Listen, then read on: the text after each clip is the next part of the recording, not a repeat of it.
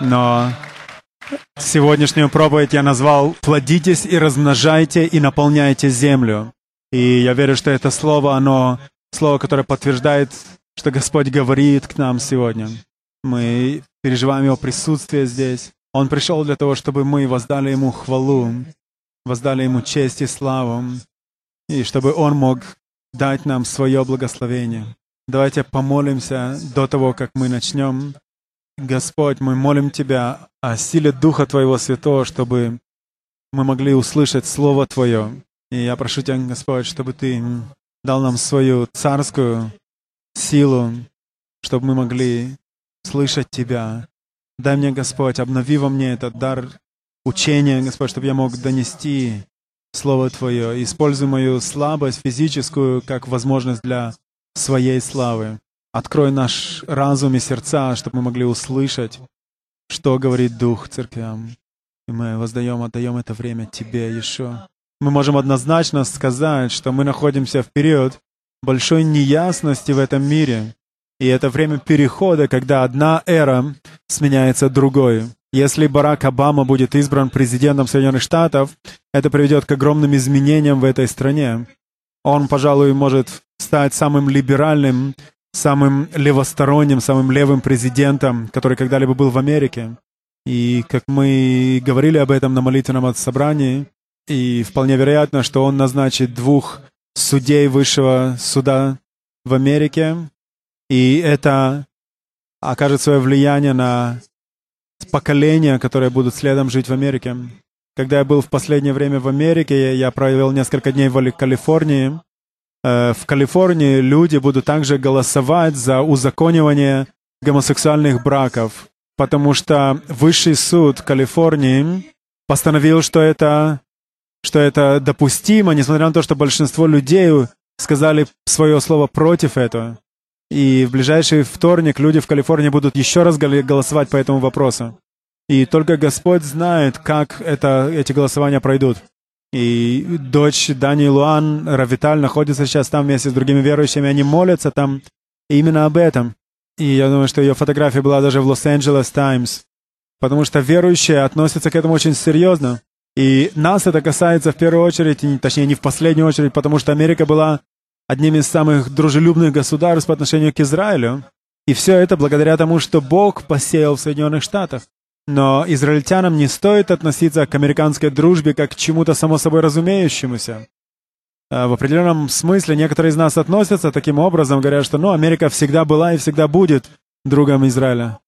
Но вполне вероятно, что это не всегда будет так.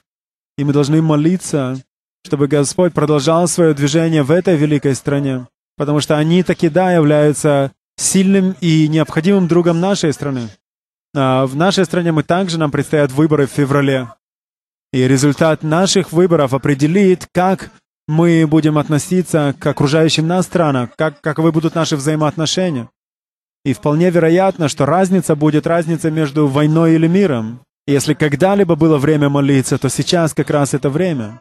Это очень сильное, могучее оружие, которое Господь вложил в наши руки, чтобы мы, люди Божьи, которые имеют доступ к престолу благодати Божьей, имели возможность встретиться с Творцом Вселенной лицом к лицу, который говорит: не имеете, потому что не просите. И это очень важно, чтобы наши моления, молитвы были принесены пред Господом. Я вчера вечером получил электронную почту от одного из лидеров Соединенных Штатов, и он говорит, что Господь проговорил к нему о том, чтобы организовать людей на молитву, даже в эти последние дни перед выборами, чтобы миллионы обратились, чтобы миллионы людей изменили свою точку зрения, чтобы Господь, Он вмешался в эту ситуацию в последний момент. И я хочу, чтобы сейчас мы остановились на 1 секунду, 1 минуту, здесь, как община Кеилата Кармеля.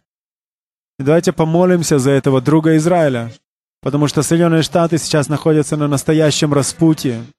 И давайте помолимся, как община. Господь, позволь нам сегодня стать в проломе, обратить к Тебе наши голоса, наш дух, устремить к Тебе и молить пред Тобой, Господь, за народ и за правительство Соединенных Штатов. Господь, смилостивься, чтобы они не получили правительство, которого по сути заслуживают, но услышь с небес, исцели их землю. Потому что Ты знаешь, что в этой стране есть также великий остаток Твоего народа. И мы присоединяемся к ним в наших молитвах в Духе. И просим, чтобы праведность Твоя воцарилась в этой стране. Чтобы они остались сильным другом Израиля. Чтобы они продолжали быть благословением. Господь, продолжай Ты благословлять их. И благослови их за то, что они обратятся к Тебе, Господь. Господь, обрати миллионы к Тебе. Во имя Господа Иешуа. Спасибо Вам. Но перед нами стоит такого рода вопрос. Неуверенность и нестабильность в окружающем нас мире, остановит ли это Божий план? Напряженность и неуверенность, царящие во всем мире, изменят ли они планы Божьи? Являются ли эти проблемами по-настоящему для суверенного Господа? Давайте посмотрим 2-й Псалом. Я верю, что это очень важно для нас устремить свой разум, свое мышление, свой дух на Божьи приоритеты и смотреть на трудности, происходящие здесь на земле, восседая с Господом на небесах, с этого места смотреть на происходящее. Мы должны восстать в нашем духе веры и сидеть вместе с Господом, воссесть вместе с Господом на небесах. 1 стих 2-го Псалма. «Зачем метутся народы и племена, замышляют тщетное? Восстают цари земли и князья, совещаются вместе против Господа и против помазанника Его. Расторгнем узы их и свергнем с себя оковы их. Живущий на небесах посмеется, Господь поругается им». Остановитесь тут на секунду. Я хочу рассказать вам эту историю. Несколько недель тому назад мы с Ритой ехали сюда, в Ора-Кармель. Я ехал, ввел машину, Рита читала газету, и это было до того, как бывший участник группы Beatles Пол Маккартни приехал сюда, чтобы дать концерт. И в газете «Хаарец» в то утро была история о мусульманин один, он провозглашал смертные угрозы на сэра Пола. И он говорил, что его должно умертвить, его должно убить, Пола Маккартни, за то, что он собирается играть в Израиле. И я начал просто смеяться. Рита сказала: «Что ты смеешься?» И я сказал: «Это не что-то обыкновенное, тривиальное, это серьезно. Это угроза смерти, он угрожает ему с убийством». Я сказал: «Я не смеюсь, потому что это тривиально. Я смеюсь, потому что это глупость. Какой дух обитает в этом человеке, который заявляет подобные вещи? Подумайте об этом. По всему миру есть мусульмане, которые провозглашают, что ислам — это мирная религия. И здесь теперь лидер, который хочет убить одного из лидеров Битлз, одного из участников Битлз. И я сказал: Бог смеется. Бог смеется над подобными вещами. И он говорит: почему метутся народы? Почему они замышляют тщетное? Написано, что живущий на небесах посмеется. Насколько глупо это. Потому что цели Божьи, они совершатся, исполнятся. То, что Бог определил, то, что Он установил, это свершится. Здесь, на земле, мы боремся с неуверенностью, с трудностью, с нестабильностью. Но Господь ищет тот остаток среди нас, который верит Ему. Давайте посмотрим на другие стихи в этом псалме. Давайте продолжим с 5 стиха. «Тогда скажет им во гневе своем и яростью своей приведет их в смятение. Я помазал царя моего над Сионом, святою горою моею. Возвещу определение: Господь сказал мне: Ты сын мой, я ныне родил тебя». И это, конечно, является одним из прекрасных пророческих заявлений о Мессии, сыне Давида. 8 стих. «Проси у меня, и дам народы в наследие тебе, и пределы земли во владение тебе. Ты поразишь их жезлом железным, сокрушишь их, как сосуд горшечника. Итак, вразумитесь, цари, научитесь, судьи земли, служите Господу со страхом и радуйтесь с трепетом. Почтите сына, чтобы он не прогневался, и чтобы вам не погибнуть в пути вашем, ибо гнев его возгорится вскоре. Блаженны все, уповающие на него». Дух Божий говорит: славьте Господа, служите Господу. Среди всех этих неуверенностей, среди всей неуверенности, царящей в мире, Благословен, блажен каждый, уповающий на Него. Я верю, что когда мы смотрим в грядущие месяца, для нас очень важно найти свое убежище в Нем. Найти место, в котором мы миштахавим, преклоняемся пред Ним. Поклоняемся пред Ним. Да не допустит Господь, и не позволяйте вы, чтобы неуверенность наших дней увела вас от Господа. Потому что эти цари этого мира, они не знают это. Власти не знают это. Но дни эти, они станут величайшими днями нашего царя. Это будут днями, когда пробуждение прорвется. Это будет днями нашего плодоносия. Это будет днями умножения. И даже уже Господь дает это умножение. Но Царство Божие усилием берется до того, что просите Его, говорит Господь, и Он даст народы в наследие. Я хочу сфокусироваться на этом. И давайте вернемся к самому началу. Давайте прочитаем первую заповедь, которую Господь когда-либо дал человечеству. Первую заповедь, которую Он дал человечеству, она находится в 1 главе книги Бытия, 26 стих. Бытие 1, 26. «И сказал Бог», после того, как Он сотворил уже все, мы должны понимать, что мы сотворены в самом конце творения Божьего.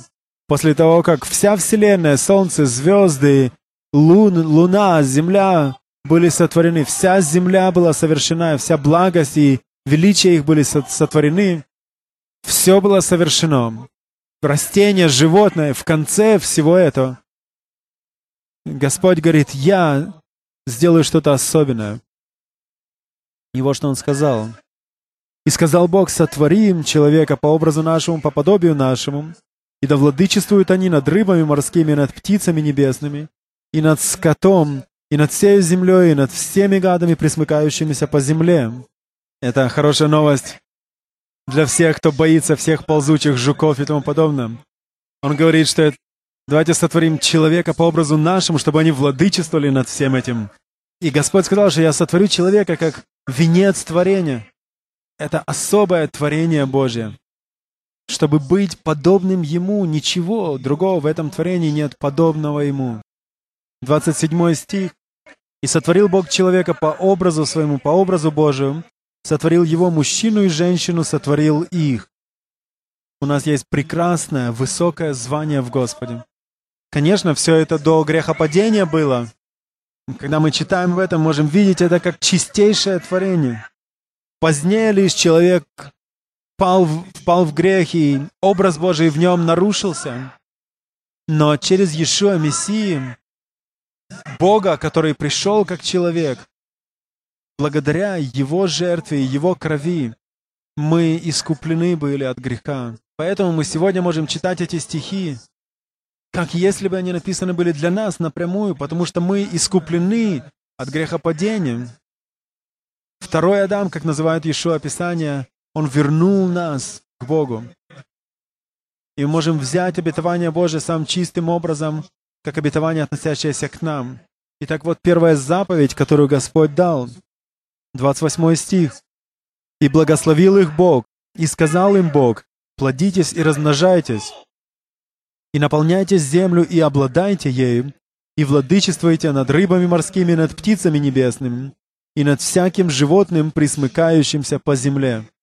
Вот оно, самое чистое, самое изначальное намерение Божие, план Божий. Божье желание сердца для каждого человека. Он говорит, плодитесь и размножайтесь, и наполняйте землю, владычествуйте над нею, правьте ею. И я верю, что мы видим, как это начинает происходить в Духе Божьем. И мы находимся в этом процессе также, но процесс еще не совершен. Я хочу поговорить с вами о том, что мы делаем, что мы сделали, и что Бог еще уготовил для нас. Я хочу сконцентрироваться на 3 этих заповедях. Плодитесь, размножайте и владычествуйте. Наполняйте землю и обладайте ею. Итак, первое. Плодитесь. Есть закон плодоносия. И закон очень простой.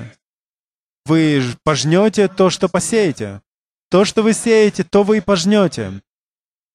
Мы можем сказать, что подобное зарождает в себе подобное. Вы сеете морковь, Вы пожнете морковь, и морковка не станет огурцами, потому что вы пожинаете в точности то, что сеете.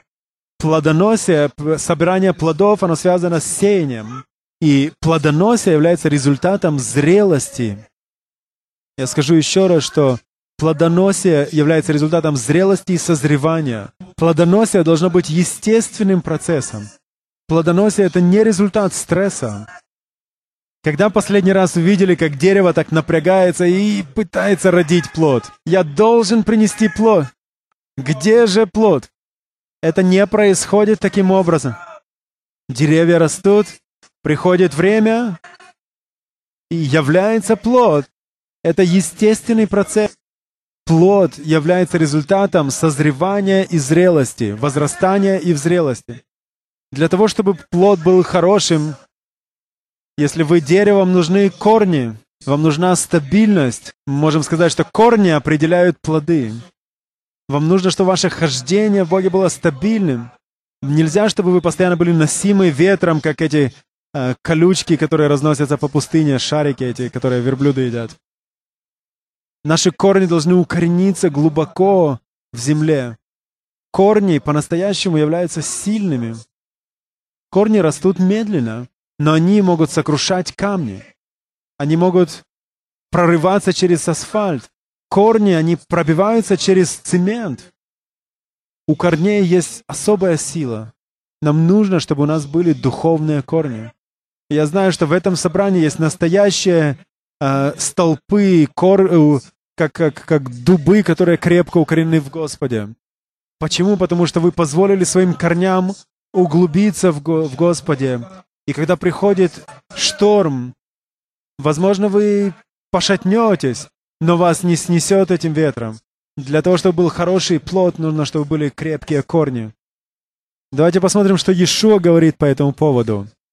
Давайте обратимся к 7 главе Евангелия от Матфея, к Нагорной проповеди, к самой известной, пожалуй, проповеди Иешуа. Это моральное учение всему человечеству. Давайте посмотрим на эти слова Иешуа, которые он говорил здесь, в Галилее. 15 стих 7 главы. «Берегитесь лжепророков, которые приходят к вам в овечьей одежде, а внутри волки хищные. По плодам их узнайте их. Собирают ли с терновника виноградник или с репейника смоквы? Так всякое дерево доброе приносит и плоды добрые, и худое дерево приносит и плоды худые. Не может дерево доброе приносить плоды худые, ни дерево худое приносить плоды добрые. Всякое дерево, не приносящее плода доброго, срубают и бросают в огонь. Итак, по плодам их узнаете их». Поэтому важно это слово, которое мы получили сегодня от Господа, пророческое плодоносие. Это то, что ожидается от нас. И по мере того, как мы возрастаем в зрелости, и когда наши корни углубляются, они дают нам силу, то в свое время явится также и плод. И этот плод будет хорошим плодом. Смотря на наше собрание, я могу сказать, что я верю, это собрание плодоносно. Я видел плод Божий здесь. Мы пережили времена подрезки, когда для того, чтобы мы могли приносить больше плода. Очищение времена. Было много периодов очищения, было много периодов принесения плодов. И я волнительно ожидаю, когда мы увидим еще больше плода. Со сверхизобилием хорошего плода. Но сейчас это начало Божьей заповеди. Он сказал, плодитесь, но он сказал, размножайтесь. Как размножаться? Дерево приносит плод. Во плоде есть семя. И по сути, плод сам по себе, он существует для того, чтобы служить пищей семени. И если семя посеяно, то это приводит к рождению нового дерева. Плод, который посеяли, который закопали, его не едят. Есть закон размножения. Для того, чтобы прийти к размножению, у этого есть своя цена. Часть плода вашего должно быть вложена в процесс размножения. Давайте посмотрим Иоанна 12 главу. Иешуа учил также и об этом. И я вижу, как этот принцип действует в семьях, в личных жизнях, в служениях. Это духовный принцип плодоносия и размножения. Иоанна 12:24. «Истинно, истинно говорю вам, если пшеничное зерно, падшее в землю, не умрет, то останется одно, а если умрет, то принесет много плода». Принцип размножения состоит в том, что что-то должно быть пожертвовано ради этого. То есть мы находимся в период, когда у нас началось новое собрание, в новых местах, новые требования. Изменение — это что-то неудобное бывает. Изменения требуют корректировки наших жизней. Люди переходят туда-сюда. Некоторые не получают визы на въезд из наших волонтеров, некоторым дают краткосрочные визы. Мы находимся в переходный период, и у этого есть своя цена. Но я верю, что таков он путь размножения, новое собрание. Юсеф не может быть здесь играть на гитаре. Слишком много на нем лежит. Он не находится в стране. Я думаю, он также занимается и тем, о чем мы будем говорить позднее. У Дани и Луан есть новые обязанности. Вдобавок ко всему, что они уже делают, многие из вас, вы призваны в новые сферы, к новым обязанностям. Здесь, на Кармель, нам всем нужно перестроиться, потому что некоторые из наших ключевых служителей уже не здесь, потому что им не дали визу. Размножение имеет свою цену. И я верю, что мы входим в место размножения, но более этого, в место пробуждения. И я верю, что то, о чем мы молились на протяжении всех этих лет, это на горизонте для нас. И у Давида было это слово, что грядет излияние. Излияние Духа Святого. Излияние, которое мы никогда не переживали здесь, на этой земле. Это грядет, это приближается. И Господь, Он готовит нас к этому. Потому что это излияние будет с размножением. Многие деревья прорастут. И много плода придет из этого. И смотря на эти дни, мы можем сказать потом, что это было лишь начало. Потому что Божье намерение о нас, Его план, Его желание, Его радость состоит в том, что мы были плодоносны и размножались. Но и с этим Он еще не закончил. Он говорит: наполняйте землю. Не удовлетворяйтесь лишь тем, чтобы быть плодоносными и размножаться. Идите, наполняйте землю. И я хочу сказать это нам здесь, членам нашего собрания. То, частью чего мы являемся сегодня, сам факт восстановления, создания Израиля, мы были избраны Господом стать частью воскресения Израиля из мертвых буквально. И я не постыжусь, если скажу, что это самое великое, пожалуй, событие последних 2000 лет. Каждый, кто любит Слово Божье, он жаждал этого дня, пока оно не пришло в наши дни.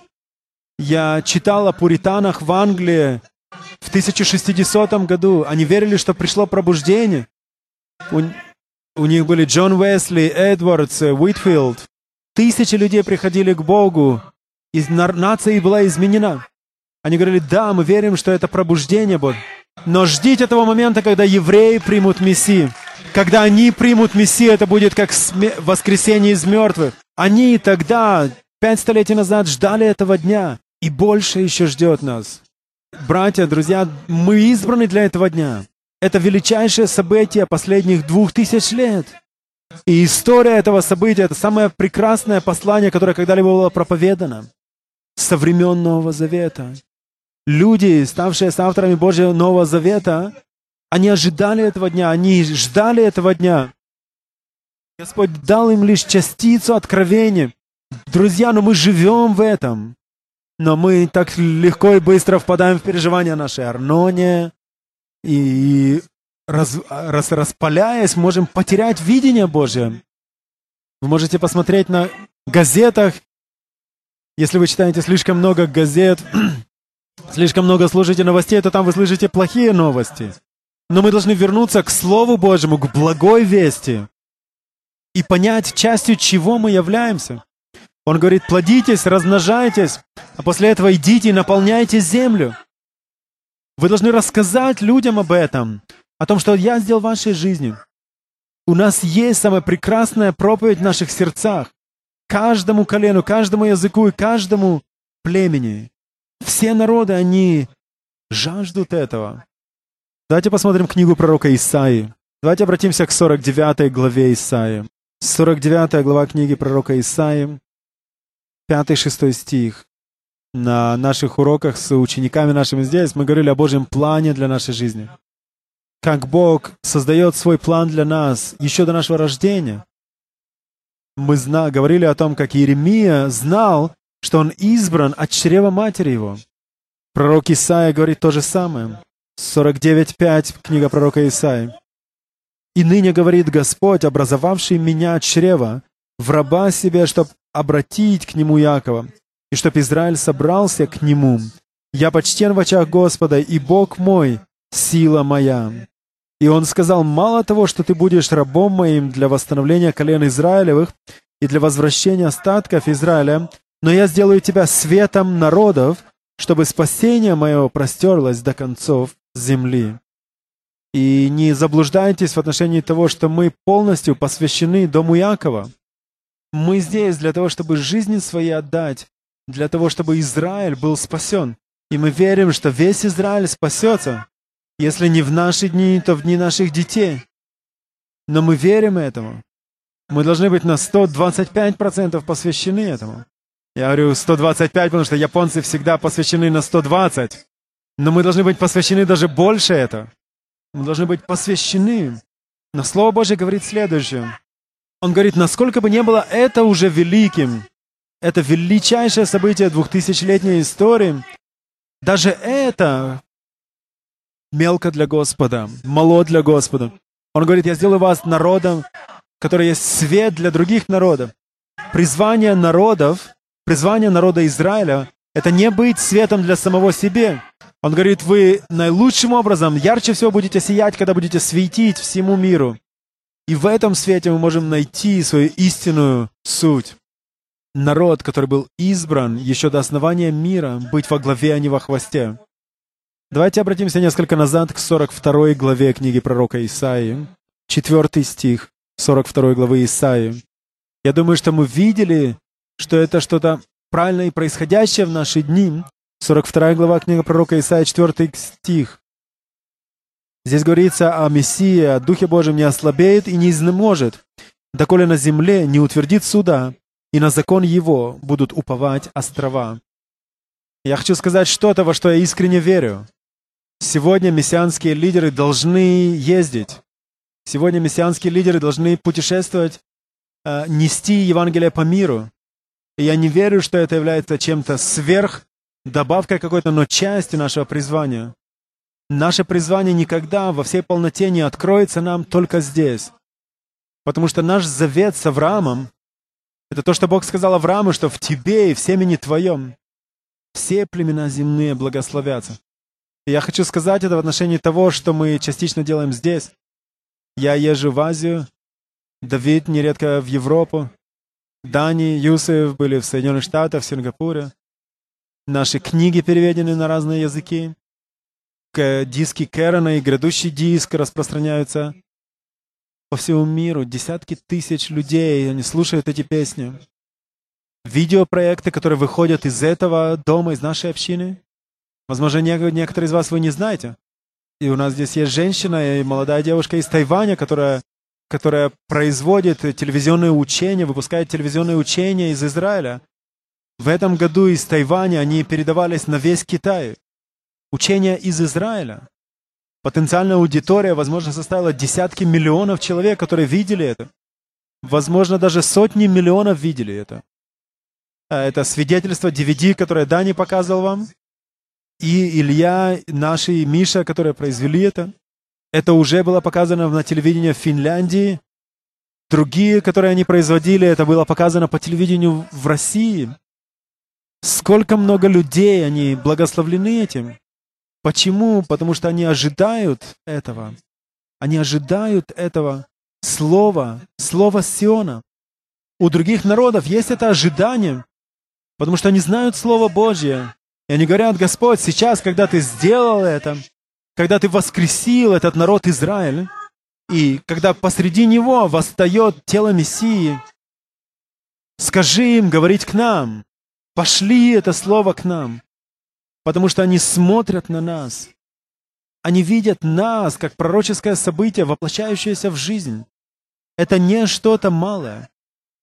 И я думаю, что часто мы настолько загружаемся проблемами и заботами нашими, и трудностями нашей жизни здесь, и со всеми стрессами и проблемами, которые связаны с тем, чтобы мы были одной общиной. Но это немало, но, друзья, но Бог через все это, Он воплощает свои цели. Израиль никогда не был избран быть во хвосте. Господь сказал, ты избран быть во главе, а не во хвосте. Если сделаешь то, что я говорю, и если будешь тем, кем я определил тебе быть, плодитесь, размножайтесь, наполняйте землю. Но и это еще не конец. Я верю, что мы входим в эту фазу, но нам нужно смотреть и дальше этого. Давайте смотреть дальше, потому что дальше он говорит, владейте ею. Я хочу, чтобы вы были теми, кто противостоит великанам, теми, кто поражает этих великанов, теми, кто станет победителями. И правьте этой землей. Владычествуйте и правьте. Я верю, что это то, что грядет. Это волна. Волна Божьего присутствия и волна Божьей власти. Если мы будем продолжать возрастать в Боге, будем плодоносными. И быть плодоносным чаще всего это значит просто быть верным в том, что Бог определил нам. И совершенствоваться в том, что мы делаем уже сейчас, не разочаровываясь, не опуская руки, но продолжая расти. Будьте плодоносны, размножайтесь, платите цену свою, жертвуйте ради той цены, ради того, что Бог хочет сделать в вашей жизни. И то, что мы делаем в других странах, это не что-то отдельное, это является интегральной частью того, что Бог делает здесь. Господь говорит, через вас я владею этой страной. Как я это понимаю? Это значит, целая волна новой власти Божией грядет. И это не власть для того, чтобы править друг другом. Я верю, что Господь жаждет высвободить, излить на нас власть над силы злобы поднебесной, над силами злобы поднебесной. Господь хочет поднять нас на более высокий уровень. Власть на исцеление, власть на освобождение, власть на сокрушение оков неверия, власть на принесение спасения. Владычествуйте, владычествуйте, приносите, доносите Царствие Божие, приносите Его Царство, приносите Его владычество. Я верю, что именно это грядет. И когда это придет, тогда это будет истинным, настоящим пробуждением, когда Царь входит в дом свой. И тогда каждое колено преклонится. Тогда каждый язык исповедует, что Иешуа, Он Мессия, Он Господь. Вот это пробуждение. Друзья мои, это наше наследие. И нам не нужно напрягаться как бы для этого. Мы должны быть верными в том, в чем находимся сейчас. Быть укрепленными. Продолжая оставаться плодоносными, продолжая платить цену за свой рост. Наполнять землю всем, рассказывая о той благой вести, которая есть у Господа. Доходя до самых дальних концов земли. Быть светом, быть помощью. Потому что Царь грядет в свой дом. И Он будет править со своей святой горы. И то, что происходило в Англии 600 лет тому назад, будет несравнимо с тем, что происходит сейчас. То, что происходит сейчас в Корее, будет ничтожно, малым. То, что происходит даже в Китае, будет малым по сравнению с тем, что грядет. Я рад быть частью тела Мессии в это время. И неважно, какие трудности грядут в наши времена. Я молюсь и говорю, Господь, помоги мне устремить свой взгляд на Тебя, Иешуа, на автора и совершителя нашей веры, чтобы мы направили свое хождение к Царству Божию, к Царству, которое непотрясаемо, к Царству, которое будет править над всем. Давайте обратимся к Исаии 2 главе в завершении. И я верю, что это картина того, что грядет. Картина великого пробуждения. Не пробуждение в беспорядке, но пробуждение Царства. 2 глава Исаии, 2 же стих. «И будет в последние дни гора, Дома Господня будет поставлена во главу гор, и возвысится над холмами, и потекут к ней все народы.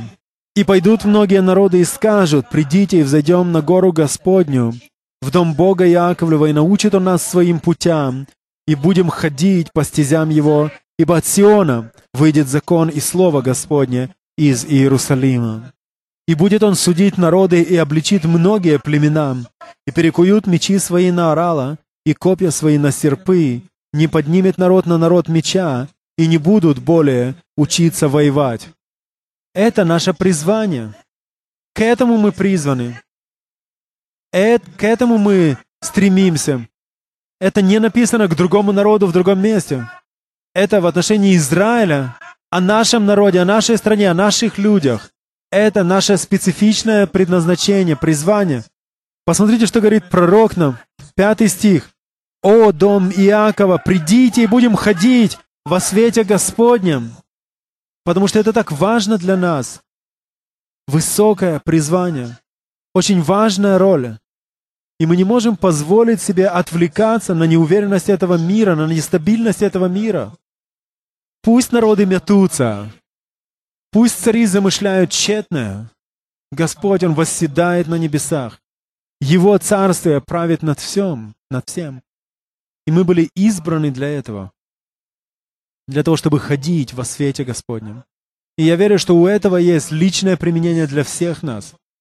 Дух Святой, Он говорит всем нам: находитесь ли вы в месте, в котором вы плодоносны? Хотите ли вы быть деревом, посаженным при потоках вод, лист которого не вянет, и плод который приносит плод во время свое? На нас есть призвание. Мы должны быть плодоносным древом. И я верю, что Господь, Он ответит на наше воззвание к Нему.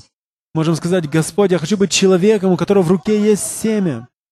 Позволь мне быть плодоносным. Сделай из меня дерево доброе, приносящее плод добрый. Дух Святой призывает некоторых из нас, потому что мы принесли некую меру плода. И Господь говорит: готовы ли вы к размножению? Готовы ли вы заплатить цену к тому, чтобы вырасти еще больше? Готовы ли вы вложить себя в другого? К чему-то, что не находится пока, не является пока частью вас? Потому что плодоносие — это мы, размножение, умножение — это уже мы в отношении с другими людьми. Мы должны платить свою цену за наше плодоносие, за размножение и наполнение земли. Наполнять землю мы также должны. Давайте будем продолжать наши усилия, которых мы благословляем другие народы. Прекрасно в Израиле то, что для того, чтобы встретиться с другими народами, не нужно даже ехать в другие народы. На следующей неделе у нас будет 90 учеников, которые приедут учиться здесь. И нам всем придется подкорректировать себя, потому что нам придется некоторым уступить свои места. Но они приезжают как минимум из 10 различных стран. И это прекрасная возможность для нас благословить их. Давайте будем светом для них. Давайте сделаем свое вложение в их жизни. И я верю, что Бог благословит нас. Когда мы исполняем это пророческое призвание, когда Бог призывает нас быть светом для народов. Но давайте сфокусируемся на том, что делает Господь. Он ведет нас в новый уровень духовной власти. Власти над правителями и начальствами духовными. Власти, о которой мы, может, даже и не мечтали. Когда Господь явится, Он приведет к тому, что бесы вострепещут. Он будет говорить слово, которое принесет спасение нашему народу. Он явит знамения и чудеса. Я верю, что это грядет всем сердцем своим. Я верю, что нам придется открыть все двери здесь. Я верю, что у нас будут собрания, когда никто не сможет проповедовать. Потому что присутствие Божие будет столь сильно здесь. Настолько насыщенным, настолько ощутимым. И что все, что мы сможем сделать, это лишь славить Господа. И Господь будет приносить изменения. Я верю, это грядет. Владычествуйте, обладайте землею и владычествуйте над ней. Мы владычествуем и обладаем этой землей через царя нашего Иешуа. И это время обратить на Него весь взгляд нас. И просите царя, чтобы Он действовал в вашей жизни. Давайте склонимся в молитве. Дух Святой, мы благодарим Тебя за то, что Ты здесь, в этом месте, за то, что Ты изливаешь благость свою на нас, за то, что мы здесь, сосуды пред Тобой. Господь, наполни и наполни вновь нас, чтобы мы могли, чаша моя преисполнена. Господь, наполни нас силой и живым присутствием Духа Святого. Помоги нам слышать Слово Твое каждому из нас, ибо Ты призвал нас сегодня здесь, в это место, для Твоих целей.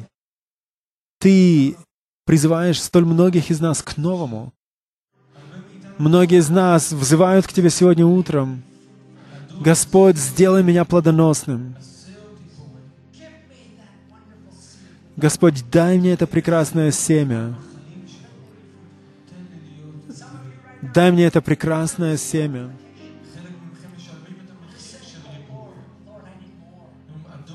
Некоторые из вас платят цену за это.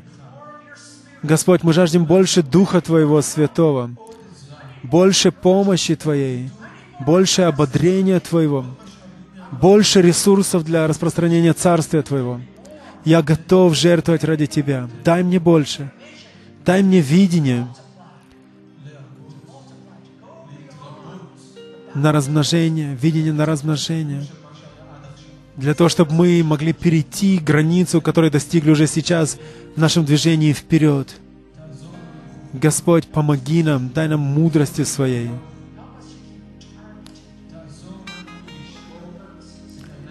Господь, помоги нам обратить глаза свои к Тебе и не терять время впустую.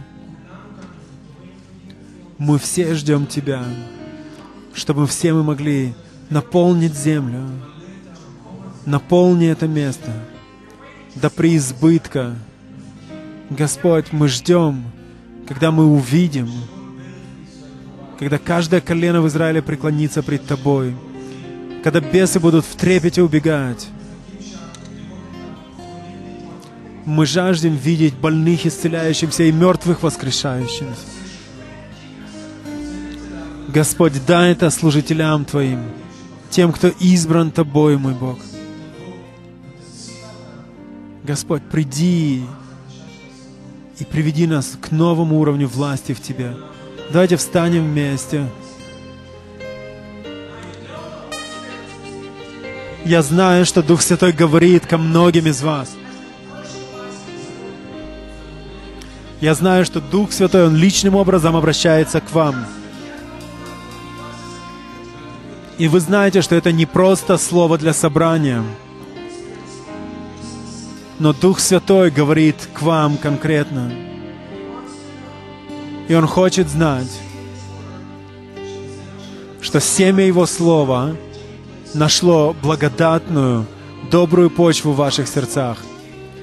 Если Господь проговорил к вам о том, чтобы быть плодоносным, о том, чтобы умножаться, наполнять землю, обладать и владычествовать ею,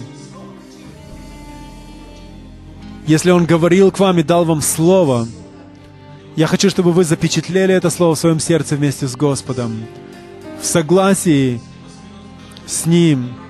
Выйдите вперед, если это Слово касается вас. Выходите вперед, у нас есть еще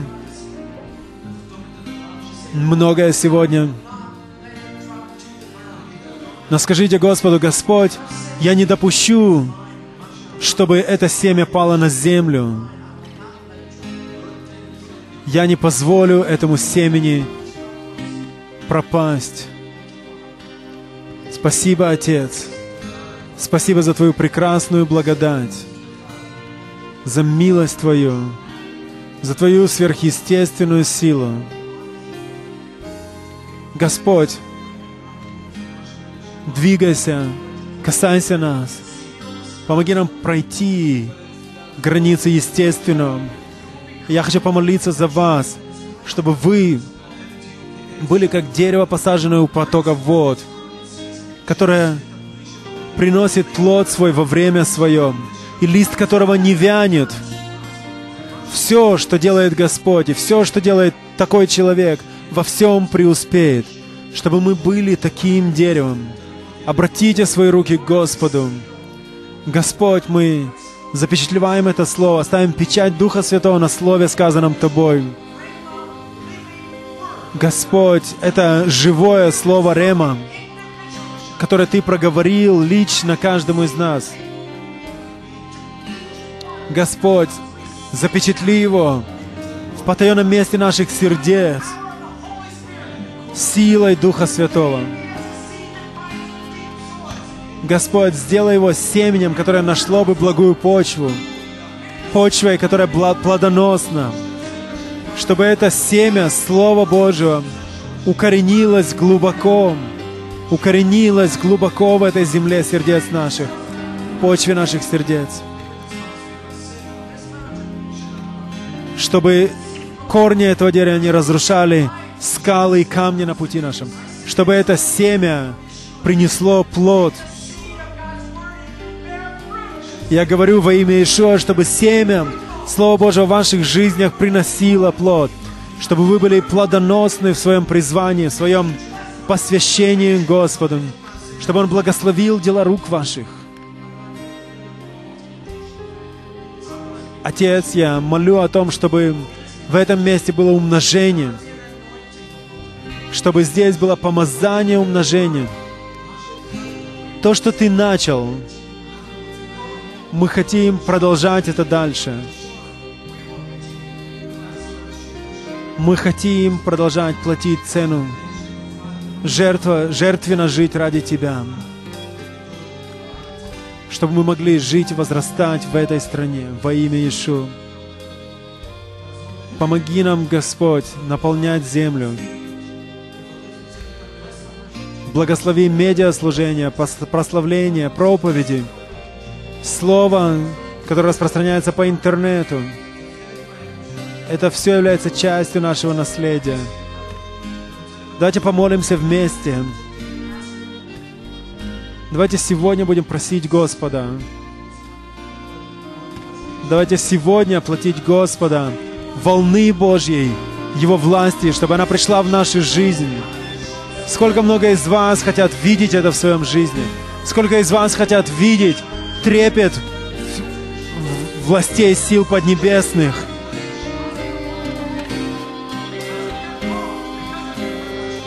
Господь, мы здесь благодаря Твоему призванию, благодаря той крови, которую Агнец пролил за нас. Господь, помоги нам владычествовать над этим миром в Духе. Господь, дай нам эту духовную власть, чтобы мы могли протянуть руку и нести слово избавления, спасения во имя Господа Иешуа.